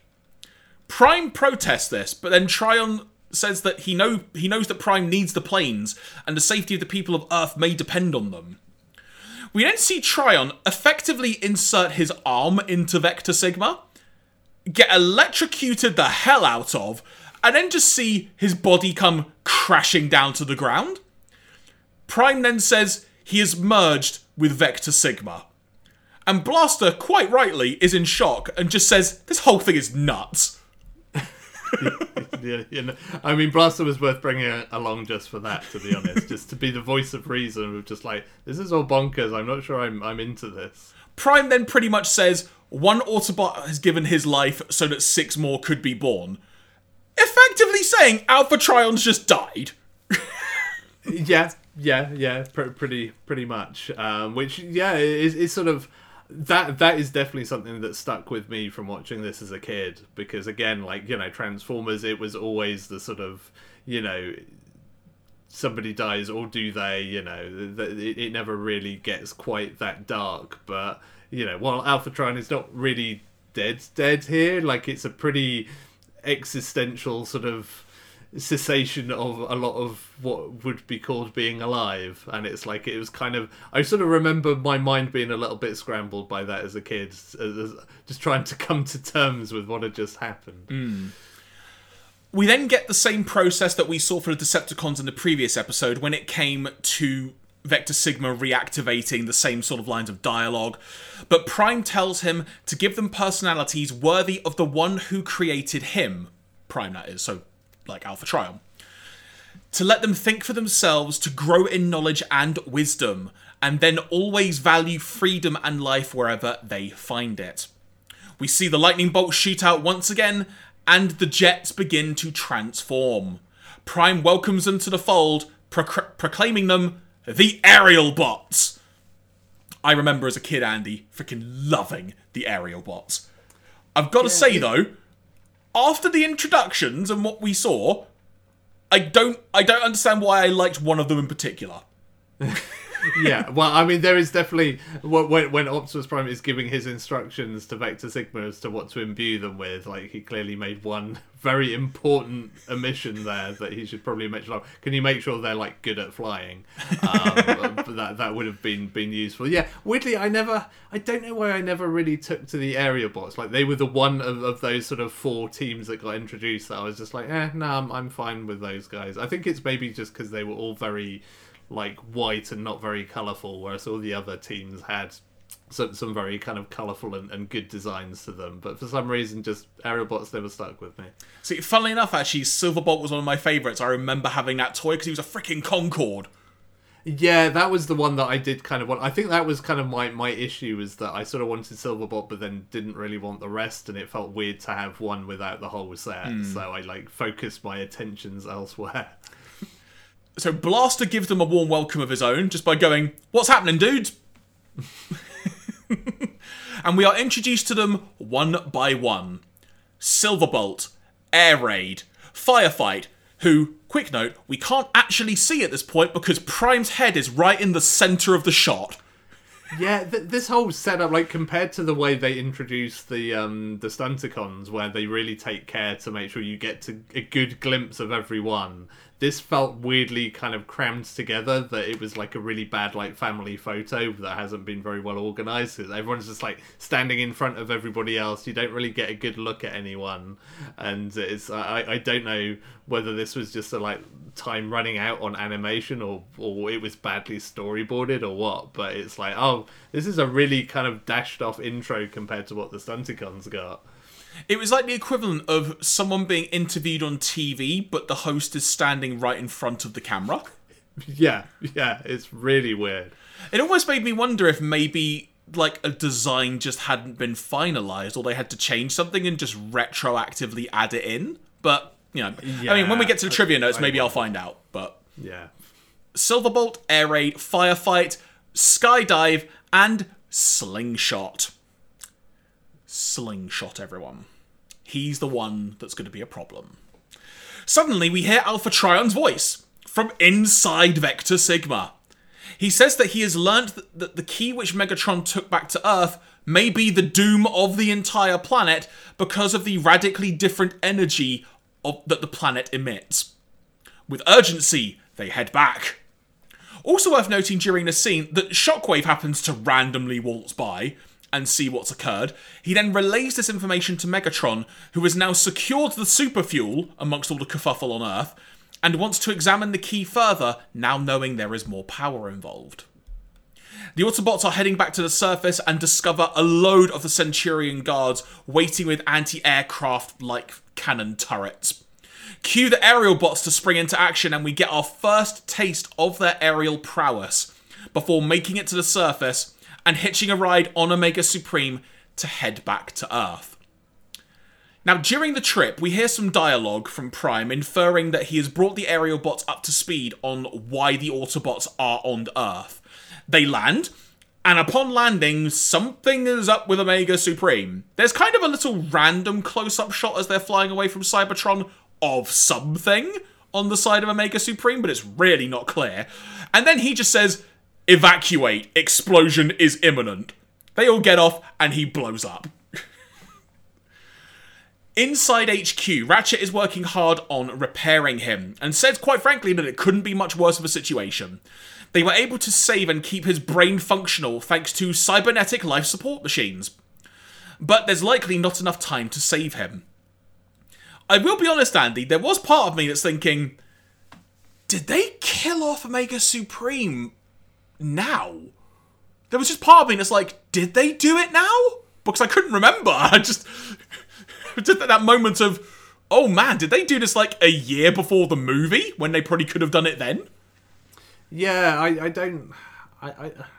because I guess we'll see whether he like appears in his subsequent episodes. Because yeah, like definitely by the time the movie rolls around, you know, they've moved on to bigger and better things, and then once you get to season 3, you've got kind of Skylynx becomes the transport shuttle of choice over poor old Omega Supreme. Maybe he just retires to the Forest of Despair. Maybe that's the polite way of putting it. Which, in fairness, he probably deserves that at this point. Yeah, absolutely. The Autobots roll out and head to the military base that we mentioned earlier, but are immediately attacked. Prime tries to reason with the military. Slingshot, notably, doesn't understand why the hell they should help the humans given what's just happened. Which, you know what, as a first impression, Andy, I don't blame him for thinking that. He's also a troll. Yeah, very much so. The Stunticons then arrive, and we get our first taste of Stunticon v Autobot action, including the wonderful line of dialogue amongst all the various battles we see from Blaster of "Eat asphalt, chump." Yeah, Blaster really gets brained by one of them as well. Like, there's a really brutal bit of animation. Like, literally just gets hit in the face by a fast-moving car, and like that. I don't think there's any other moment in this cartoon thus far that made me wince before that one, because it's just like the speed and the impact of that is just like, ooh, that must, even if you've got a robot face, that must hurt. I mean, Jazz, even when he was in car mode, got rammed into a tree, and that looked pretty bad. But yeah, I agree with you. Blaster took one for the team here, to say the least. He really did. This is when the military realised, that it wasn't the Autobots that attacked them. The aerial bots then begin engaging with them and demonstrate that they have the ability to match up with the Stunticons. An interesting conundrum occurs, though, at this point, because Slingshot, I think it's the lorry, isn't it? I totally forgot the Stunticon lorry name. Motormaster. Thank you. It's Motormaster on the back of Slingshot, and he needs help, and Silverbolt tries to go and help him, but they're kind of so high in the sky that he just can't get to them, and he has to bail. And it turns out it's because he's afraid of heights. Yeah, which, again, this is one of the things that I really like that they went for in this episode, because that's like a really weird sort of plot point. Like, I think that the comics kind of dealt with this quite a bit, but it's like it's right there in his tech specs as a character from the toy version. That's just like, yeah, like his weird quirk is that he actually is afraid of heights, so he doesn't actually really like flying. And it's like, okay, cool, yeah, this actually leans into that and does some interesting stuff with it. I think Vector Sigma was trolling the Autobots, I'm going to be honest. Yeah, well, I mean, this is where I feel like, yeah, Optimus Prime should have added to his instructions, like, and make them able to actually fly properly, because, you know, he didn't mention that they might need to fly. Yeah, remember how I said a moment ago that Slingshot is a troll? He's really being a troll at this point. He is pointing and digging in hard at Silverbolt for not being able to fly high. Even has some choice words for Ironhide in the process about how they couldn't handle the Stunticons. Slingshot, mate, first impressions count. You're not giving a good first impression here. Yeah, and of all the people you probably don't want to like mouth off at, like Ironhide, probably the shortest temper of everybody, who's just like you what, mate? You want to go outside? And it's like, oh no, not Ironhide, anyone else but him. Can you imagine Prime just going, oh? Yeah, it's like, I mean, once again, just like the tired school teacher Optimus Prime of just like, kids, can you just stop fighting? Like, I just wanted some jets. That's all I wanted. Back at HQ, work is continuing on Omega Supreme. This is when the aerial bots decide to check out the place, get used to their new home. This is when we see Prime and Silverbolt take a moment to talk. Silverbolt doesn't know why he was scared, but as we've kind of alluded to here, he indicates that he was a low-level transport ship on Cybertron. And Prime decides, with that in mind, to make him leader of the aerial bots. So that he can perhaps try and have something else to think about, I think is the exact wording that Prime said. Yeah, that was the interesting part of that. The reasoning for it was just like, well, at least if you've got something else to worry about, you might not notice that you're flying so high. And it's like, I mean, I see the logic there, but maybe I'm not quite sure that's a good management decision. But you do you, Prime. I'm sure it came from a good place, really, but you know. Of course. Back with the Decepticons, Soundwave cannot detect any anomalies within the key that they have got, but Megatron knows there must be something significant. This leads to a separate scene a short time later, where Soundwave accidentally drops the key, and suddenly the ground underneath it turns a different colour. I originally wrote down it looked like ice, Andy, but it turns out I was really wrong based on that, because Megatron then uses a button on the key to fire a beam of energy at a tree, which turns it grey. And long story short, the key de-energizes matter on Earth, turning it into metal. Megatron now wants to turn the Earth into a new Cybertron. We then see the aerial bots watching a TV drama, bad choice guys, which shows quite frankly the high status of people in society, which most people in life, us included I'm sure Andy, really, really hate and don't want to be anything like. So the aerial bots are getting a really, really good example of the humans they really shouldn't know about. Yeah, I mean, it's a shame they didn't just put on a tape of Dash Jordan to show them instead, but, you know, maybe that hadn't come out yet by the time this episode ended. And of course, with all of this in mind, the aerial bots are now even more confused about why the heck they're protecting the humans. And I say the aerial bots, it's Slingshot. Like, I'm just putting it out there, it's Slingshot. Silverbolt tries to reason with them, saying not to jump to conclusions, and Slingshot just brushes it off. This leads to the metaphorical first shot properly fired by the aerial bots. Well, sorry, Andy, I'm saying the aerial bots is an all-encompassing term by Slingshot, specifically. He has some choice words about the humans, the Autobots, and the fact that Omega Supreme couldn't even handle a little trip from Cybertron. He says that the aerial bots, don't need them, and then leaves with the others. This is much to the protest of Silverbolt, who tells Prime, don't worry, I'll sort this. At this point, Teletran picks up some unusual readings and shows footage of what Megatron is doing to various trees. We randomly hear that he's about 20 miles outside of Seattle, and even though the Autobots are outnumbered and outgunned, what's left of the Autobot crew for this episode heads out. We then see what I'm calling a town hall meeting between the aerial bots, Andy, on top of a mountain, where Slingshot really doesn't like the fact he is on Earth and the fact that Silverbolt has been designated as their leader. Slingshot keeps harping on about how much better they are, and then Silverbolt just says, okay, let's take over. Much to Slingshot's surprise, and they head back to HQ. Prime's group arrives at Megatron's location, and they're just immediately being overpowered, battered and bruised, and everything else in between by the Stunticons. With all of this going on, the aerial bots are actually watching this happen, and watching it unfold via Teletran. This is how much of a troll Slingshot is at this point. And Silverbolt is trying to use some reverse psychology to convince Slingshot that, you know, if you're still so much better than everyone, you'd fight the Decepticons and stop them, right? Right? Then they wander to a different location in the HQ, more specifically where Omega Supreme is being worked on. Ratchet's running out of energy and says he needs to go and recharge, and Sparkplug is helping with this, and he says, don't worry, I'll take over. The other aerial bots are shocked by this. They don't understand why the human is carrying on, and Silverbolt tells them because that's how much they care for the welfare of the Autobots. This message finally gets through to Slingshot and the rest of the aerial bots, and they head out, I was about to say roll out, but I guess fly out, to help their comrades. Back with Prime's crew, the aerial bots arrive just as Prime is literally about to be crushed by a crazy circle of Stunticons. The aerial bots have their number. And this is when we get the reveal, Andy, that the Stunticons can combine into Menasor.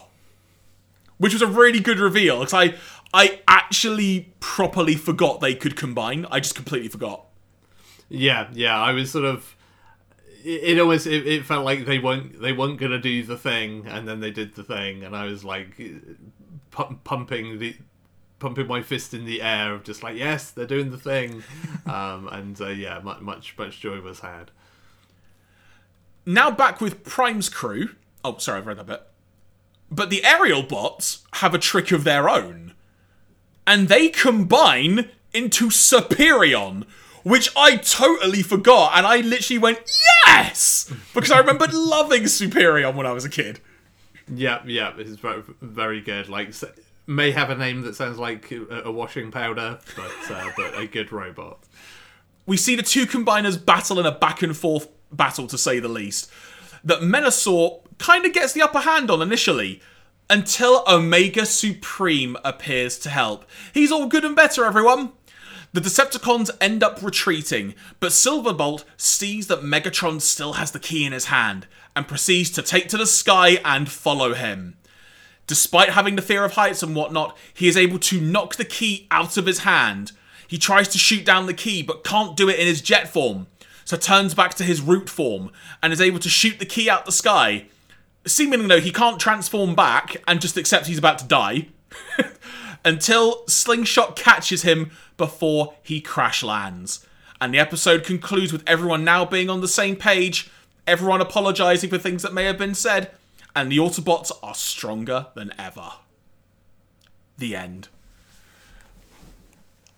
In a weird way, Andy, this ending felt a tad bit rushed, but it didn't take away from the fact it was really, really cool and a really fun way to end the story.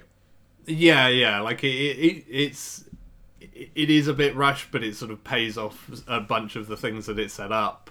Also, like I'm trying to remember like how this compares to other sort of versions of Transformers media, but I found it interesting that both like Menasor and Superion are they're basically kind of dumb in their combined modes. Like, you know, they talk far more basically and are kind of just like, they're just big slugfest robots rather than having any kind of smarts or tactics about them. And I don't think the comics ever played them that way, but that was kind of an interesting, like, oh yeah, I didn't remember that they did this with them. But yeah, it's a cool ending, seeing them kind of combine into their Gestalt forms and do their thing. And yeah, like it pays off the whole Silver Bolt plotline really well. To kind of a satisfying resolution to that again just really makes it worthwhile that it does that character work with them to make it way more interesting. Random question in case you know off the top of your head. Are the Constructicons now just gone? Like, do we never see Devastator again? Because I want to see 2v2. I want to see a tag team match here. Yeah, well, weirdly, I think it's more like the special teams guys kind of disappear at some point. Because, I mean, we see Devastator in Transformers the movie, and, like, he's the only, like, Gestalt that we see in that film. So the Constructicons kind of stick around, and I don't really know what happens to all the other special teams. I'm also... I think when we get to Season 3, I think we get to see, like... we get to see the Combaticons a bit, and I assume we get to see the Protectobots as well, because it's sort of weird that they don't get introduced at quite the same time, because I think all the toys came out at the same time, and then later on you've got like the Predacons and stuff as well. They kind of went quite hard on all the big Gestalt robots at some point. So yeah, we definitely see more of Devastator. I don't recall how much more we get to see of like Menasor and Superion though, funnily enough. So, it's sort of trivia and fact time. So let's go through and see what the TF Wiki has. For part 1 of the Key to Vector Sigma, according to episode writer David Wise, at various conventions, such as BotCon 2009, he was instructed to include Vector Sigma when writing this episode as part of the Hasbro episode mandates.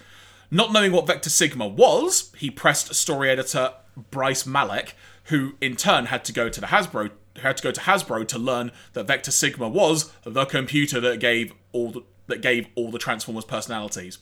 This caused Malek to respond with, "Well, it didn't do a very good job, did it?" Apparently, at the script stage, the episode had the uninspired subtitle, "Creation of the Stunticons." Yeah. Key to Vector Sigma definitely a bit punchier than that. Moving on to part 2. Random note, not that I know if we're ever going to get to Beast Machines or Beast Wars, Andy, but apparently Vector Sigma is somehow very integral into Beast Machines. I don't know because I've never seen it, but apparently this isn't the last we've heard of Vector Sigma. Yeah, I mean, it's interesting that it was part of like Hasbro's Bible, because I always sort of assumed it was a bit more of a dashed off, like, oh, we need a way to create some new Transformers, and that this was just what the cartoon made up. Because again, as I know, the comics had a different way of doing it. So it's kind of interesting that was already set in stone as a thing that they had to use. So that's kind of fascinating. Apparently, the sound effect used for Omega Supreme's brain pulses are the same ones used for the Dalek control room in Doctor Who episodes since 1963. There's a freaking trivia note for you. That's bizarre. Right, so this is an interesting one here. This might take a moment or two to read, but I'll go with it. The shooting scripts for both installments of this two-parter contain several deleted scenes, quote-unquote, which expand greatly upon some of the more significant events in the story. In this episode, Omega Supreme repairs himself after his battle with Shockwave that was deleted from part 1, although this episode contains a vestigial reference to it when Ironhide says, now all we've got to do is hope Shockwave didn't get the better of Omega Supreme. I totally missed that line, but sure. But is only able to do a rudimentary job, noting that his personal survival is highly improbable. It is this which causes Omega Supreme to explode upon his return to Earth. He willingly puts himself in danger to bring the Autobots back so they can stop the Stunticons. That actually makes a lot more sense. Yeah, that definitely fills in some gaps. So, I mean, it's a weird decision given how pivotal it is to that whole plot point that they cut that completely. But I guess I don't know what else you would cut from that episode, so I guess I can kind of understand at the same time. Later in the episode, when the aerial bots watch as Sparkplug works to repair Omega Supreme, Sparkplug turns on the young punks, explaining what caused Omega to explode, making them realise what he did for them and what they owe the Autobots. This is very much in contrast to the complete non sequitur of the finished episode, in which the fact that Sparkplug can continue working when Ratchet can't, and then Silverbolt makes the aerial bots somehow realise that they owe the Autobots their lives. That's a pretty significant difference right there. Yeah, I think I almost prefer the way that they play it out in the final version of the episode. Like, it's a bit more subtle and kind of gives them the agency rather than just being shouted at until they come to the right opinion.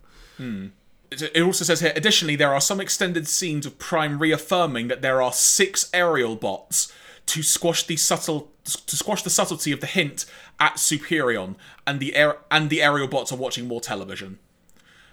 I suppose in hindsight, yeah, I guess Superion is the 6th aerial bot then, isn't he? Yeah, well, I did wonder when they mentioned 6 of like, well, there's only 5. Like, I guess, yeah, they were deliberately counting the Gestalt mode, but yeah, that's an interesting one because I'm pretty sure they're very clear about saying 5 with the Stunticons, which is just makes it all the more confusing. Yeah. Also, random fact to end with it on this talk, Andy, that apart from Motormaster and Menasor, none of the Stunticons have dialogue in this episode. No, I mean they get they get their intro bit, and that's it. Yeah, we don't get to say anything in part 2. So there we go, everybody. That wraps up the Key to Vector Sigma. I had great fun rewatching that, Andy. It's been so many years since I've seen that 2-parter, and it still holds up. Yeah. I mean, it's like I say, I'd forgotten basically everything about this, and because I didn't own the VHS, like I just rented it, like maybe a couple of times, I suspect. So like I'd seen it at that time, and it wasn't one that I'd ever had chance to rewatch, even as a kid. So yeah, hence I guess me forgetting pretty much everything about it. But yeah, it was a much released and beloved story for a reason, and it has a lot of cool stuff going on in there. So yeah, I definitely appreciated getting to check it out again. But next time on the podcast, everybody, as mentioned at the top of the show, we're going to be moving to a 3-episode discussion format for the next few weeks as we start to wrap up Season 2, which in itself, Andy, that's a weird thing to say out loud, that we're starting to wrap up Season 2. Yeah, well, even just seeing for the video version, our on-screen graphics having like episode 41, it's like we've watched that many episodes of Transformers. My God. Yeah, we're going to be looking at episodes 41 to 43 of Season 2 of the Transformers, which have the following episode titles. And I should note, this is according to Hasbro Pulse's episodes as well. Masquerade, Trans-Europe Express, War Down. Of those 3, Andy, I feel like I've seen the episode War Down. I don't remember anything about it, but the episode title feels incredibly familiar to me. Yeah, is it War Down or War Dawn? I always thought it was War Dawn. have I really done a yeah, it's War Dawn. Okay, well, yeah, that's a proper typo from me then. So War Dawn, everybody, because I can't read my own writing apparently. Yeah, but that was another episode that was heavily used on VHS releases. Is one I don't remember. I suspect probably when I watch it, I'll be like, oh yeah, I have seen this in some shape or form. So yeah, I'm really curious about that one, because I definitely that name has cropped up on many a VHS tape, but I really don't remember whether I've seen it or not. So we shall see. And that will be happening. Well, I say that'll be happening. We'll be bringing you that discussion next week, everybody. And on that note, Andy, I think we are about ready to conclude. So before we wrap up good and proper, any additional notes or anything you noted down that you would like to impart upon the world? No, I think that's everything. Like, this episode and Vector Sigma has kind of got me jonesing to like find my Stunticon toys and just play with them for a bit. Quite honestly, Do it. All of those cars and Motormaster are still like very cool, and Menasor is great, and his name's Menasor, and that's really good. So yeah, I do still love me the Stunticons. Yeah, no additional notes from me other than the fact that I'm now really craving to like try and find like my old Aerial Bot toy of Silverbolt, but I know it's probably just gone in the ether somewhere. Yeah. In a box of no return, most likely. But folks, thank you very much for listening to the podcast today. If you have enjoyed this on your platform of choice, be it the likes of Apple Podcasts, Spotify, SoundCloud and such, do leave us a rating on there if you feel so inclined. If you want to check out the video versions of our podcast and also our bonus episode from last week where we looked at extras from the DVD set of Transformers Season 2 Part 1, you can head over to our YouTube channel, search for Starscream's Ghost Podcast, and you can find that just fine. We are on Instagram and Twitter at StarscreamsPod if you want to give us a follow. If you want to drop us an email, you can send them to starscreamsghostpod@gmail.com. On that note, from myself, Jeremy Graves, from him, Mr. Andy Hanley, you've been watching Starscream's Ghost, a Transformers podcast. Until next week, take care and speak to you soon. Bye, everyone.